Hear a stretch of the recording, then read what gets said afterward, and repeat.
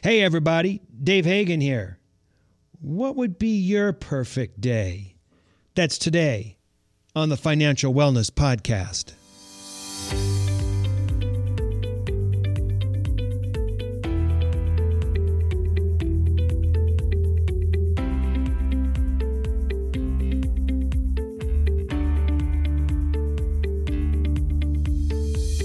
Welcome to the Financial Wellness Podcast, Dave's weekly message to keep you on your path to the financial success.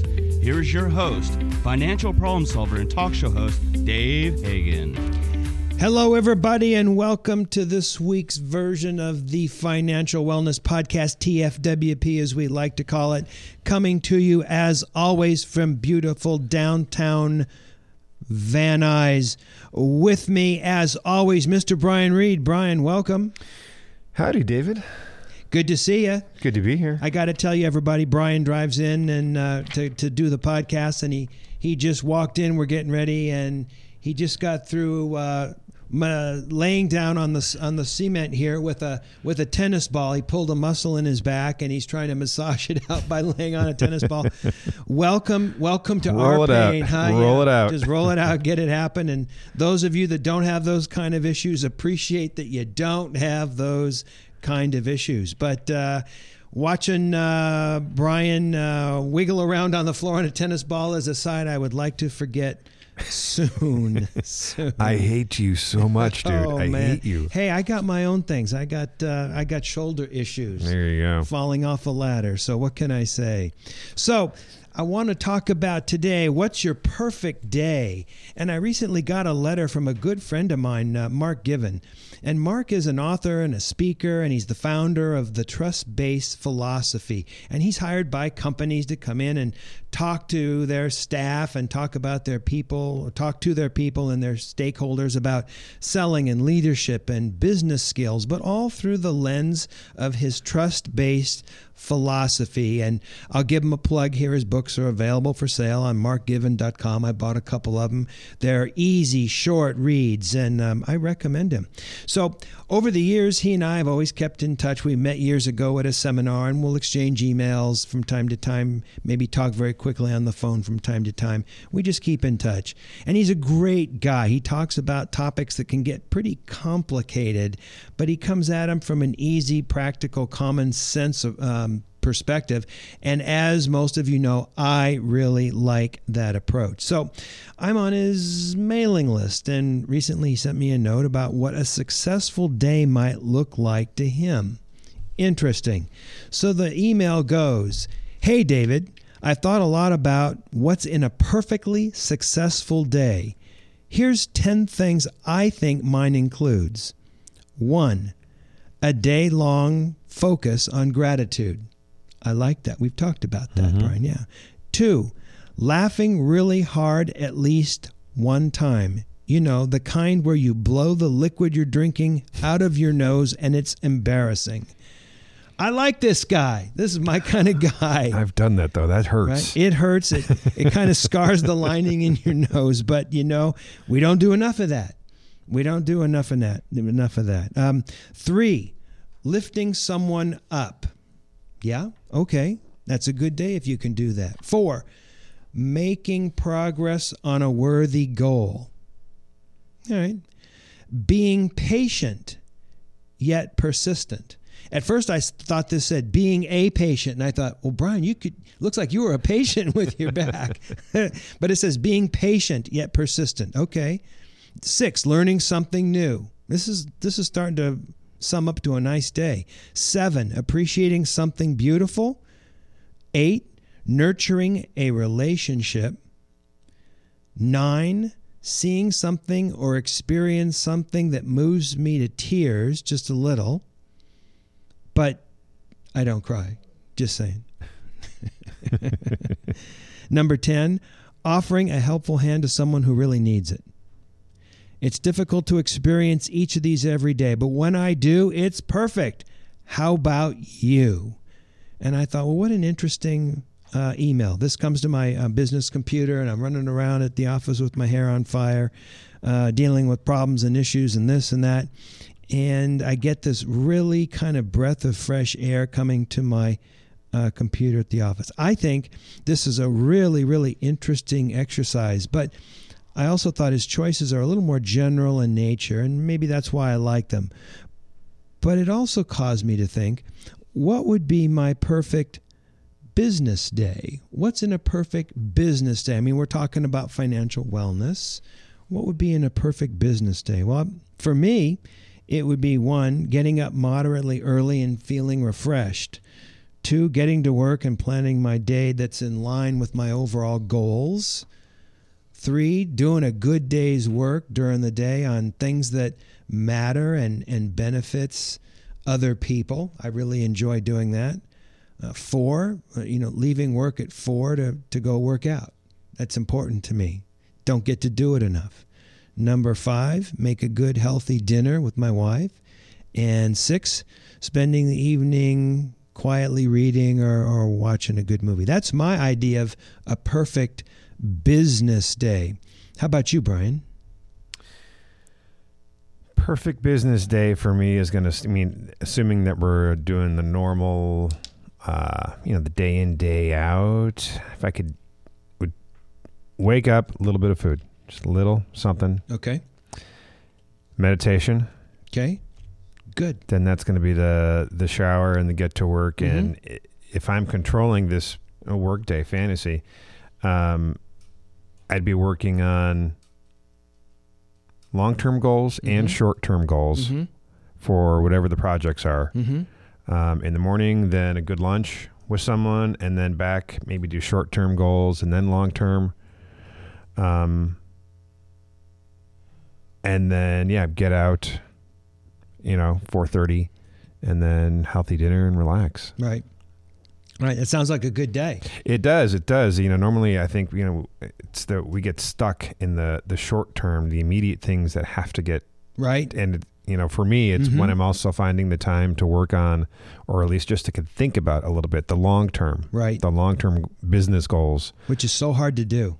That's when you have the focus again, right? And you remember why you're doing all of it. Right.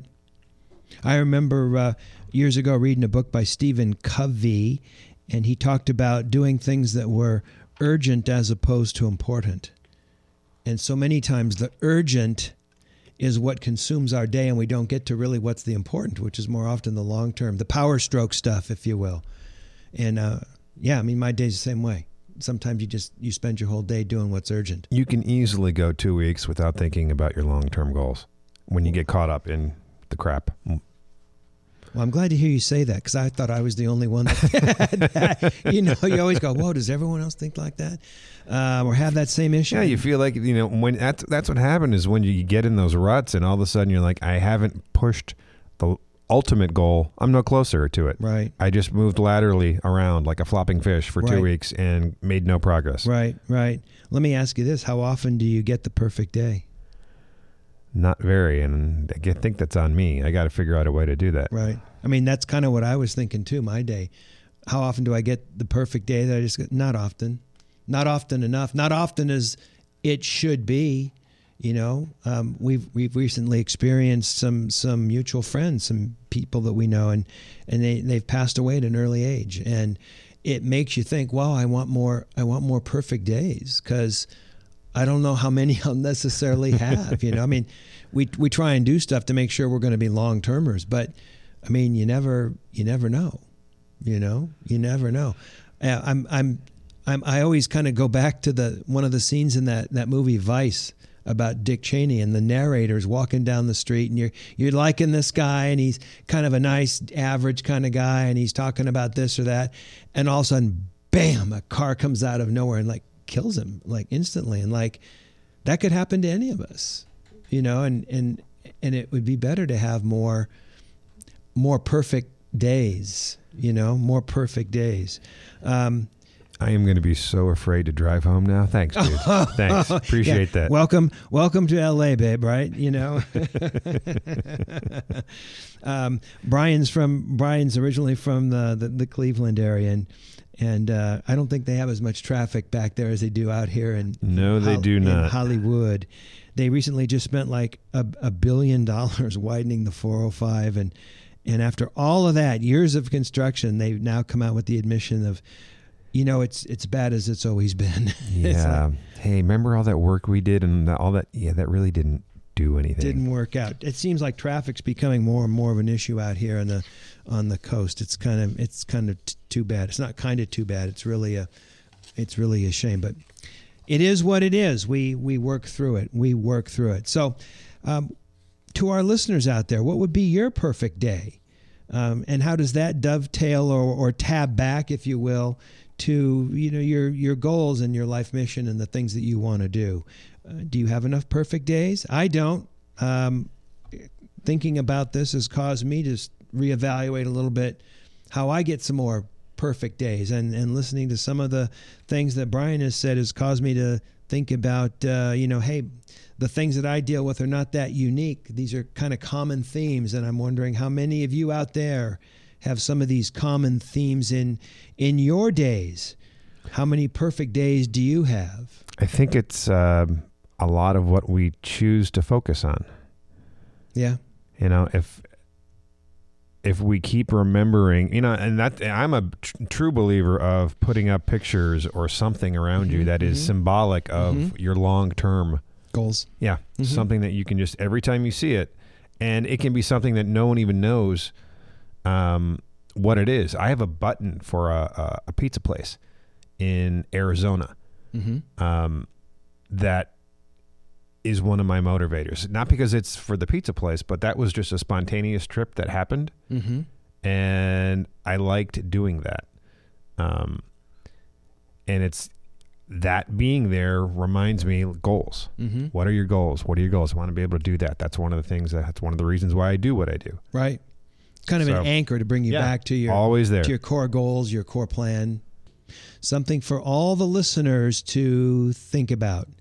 This is Dave Hagan, and you are listening to the Financial Wellness Podcast. You've been listening to the Financial Wellness Podcast, Dave's weekly message to keep you on your path to financial success. If you have a question that you would like Dave to answer on the podcast, go to thefinancialwellnesspodcast.com. You can leave an audio message with one click of a button, or type your message into the question box. Either way, it's sent right to Dave's phone. As an additional bonus, each month, Dave will randomly draw from the submitted questions and pick the winner of a free 1-hour personal conversation with Dave to help you achieve your financial goals. Don't forget to subscribe to the podcast so you receive the new episode notifications. Let's listen in now as Dave answers some emails. All right, Brian, you got a handful of emails there. Hit me with the one on the top. Looks interesting. Okay, Dave. Well, here we go. We have one from Mary, and she writes in, Dave, I am a 25-year-old woman in graduate school. It looks like I'm going to need to replace my car. Eesh. I want to follow your advice and not spend too much money, so I'm planning on getting a used vehicle. Do you have any thoughts on whether it's better to buy a used car from an individual versus a dealership or a used car lot? Thanks a bunch, Mary. Wow, Mary. Good question, because I think a lot of people are looking for used vehicles these days. I think that the best place to find a used vehicle is first and foremost someone that you know, a friend, a family member, someone that knows somebody, that kind of a thing, because there's a little bit of trust involved there. There's a little bit of the fact that you can rely on them to not be selling you something that's, secretly damaged or has some problems. So first I would say, look around friends and family. Secondly, probably an individual. An individual is not bad. Someone that you meet on you touch bases with on Craigslist or a classified ad or something like that. You've got to do a little bit of research there, but I like buying something from an individual. Would be my next choice. A third would be, a car dealership. They've got a reputation to uphold in the community, and sometimes you get warranties and things from them. So that would be probably my third choice. And then my last choice, would be like a used car lot. we always, there's kind of a stereotype of what that's about, and I don't know if that's a fair stereotype, but used car lots, you don't know what's going on necessarily. You don't know how they came to acquire the car. A lot of times they don't know a lot of things about the car. They're not in a position to warranty or back up the car other than selling you, warranties and or assurances of that type. So that would be probably my last choice. It kind of reminds me of, what was it? I saw a movie. It was a John Candy movie. Yeah, I listened to watch High Level Cinema. It was Who in the World is Harry Crumb? And he comes out to L.A., I think it was, and needs to buy a used car. And he goes to a used car lot, and I think the name on the marquee was Stinky Joe's Used Cars. If you haven't seen it, go see it. It's hilarious because they try and talk him into a big fancy convertible, and he wants an economy car. And he finally signs up and drives the economy car off the lot, and he doesn't even get onto the street when some other car crashes into him. So he has to go back and buy the luxury car. So through the whole show, this Harry Crumb detective character is driving like some kind of an American-made red car. I think it was even a convertible. I mean, it was a flashy kind of car to look at, but he didn't want it, and he talked him into getting the right car. And then he crashed it. So funny stuff. Check out that movie, especially if you like the very basic comedy slapstick kind of stuff. Who in the world is Harry Crumb? All right, Brian, do we got another question? Okay, Dave, this one is from Steve, and he writes in and says, Dave, I'm hoping to get my inheritance from my parents soon. However, they're living much longer than I thought they might. Any ideas on where I can get a loan against a future inheritance? Interesting. And that's from Steve. Steve, oh man, there's so many issues in this question. I don't even know where to begin. First of all, it's not your inheritance. It's not your money. It may never be your money. Your parents can change their will or trust or survivorship positions on their bank accounts and completely take you off. So it's not your inheritance, and you're not entitled to it, and you may never get it. So you need to change your thinking a little bit about that. If your parents are nice enough to leave that behind for you, hey, that's a bonus. But no one is entitled to an inheritance. And my folks actually had a bumper sticker on their car that said, "We're spending our kids' inheritance." And my thought was, more power to you. We want you to enjoy that and don't think about leaving anything behind. So one, it's not your inheritance. Two, if you're waiting for it, it might mean that you're not cash flowing right now. And of course, that's one of the big no-nos that we talk about on the Financial Wellness Podcast. You should be sustainable absolutely right now. And if you're falling behind and waiting for your inheritance, kind of waiting for your folks to drop, that sounds kind of bad. You're not cash flowing, and you need to change that right away. The last thing your parents would want you to do would be to inherit money from them, and you use it to pay debt. Third, you're talking about a loan and interest on a loan. And if you borrow money at 7% and your parents live 10 years, that loan's going to double. So what you're going to get is half as much benefit potentially from what you might eventually get, or you might not get enough to pay off the loan, and then you're in trouble. So, all sorts of things to think about. I think you should change your thinking on this immediately and right away. It's not your inheritance. You probably aren't cash flowing if you're just waiting for them to pass. And to borrow money, you don't know how long they're going to live, and that loan could double. It would be a terrible thing to borrow money against an inheritance. I would not even think about that. I don't even know places where you can do that, although there's probably places that will loan you money on that kind of a thing. But don't do it. Change your thinking. Start looking at things a different way. I think you're going to be a whole lot happier. But Steve, thanks for the email, and I appreciate the opportunity to, give you some of my thoughts on some of your thoughts. All right, Brian, I think that's a wrap for today. Stay tuned, everybody, for next week. We've got some interesting things coming up. We just did an interview with somebody in North Carolina, a fellow that speaks on success and trust-based success. And I think you're going to find that real interesting and motivating and uplifting. So stay tuned. This is Dave Hagan, and you've been listening to the Financial Wellness Podcast.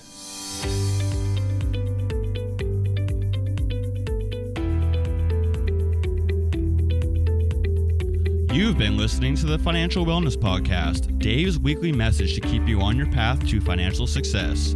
If you have a question that you would like Dave to answer on the podcast, go to thefinancialwellnesspodcast.com. You can leave an audio message with one click of a button, or type your message into the question box. Either way, it's sent right to Dave's phone. Remember, Dave will randomly draw from the submitted questions and pick the winner of a free 1-hour personal conversation with Dave to help you achieve your financial goals. Don't forget to subscribe to the podcast so you receive the new episode notifications, or share the podcast via the app with your family and friends. This is your announcer, Nick Appel, wishing you every financial success.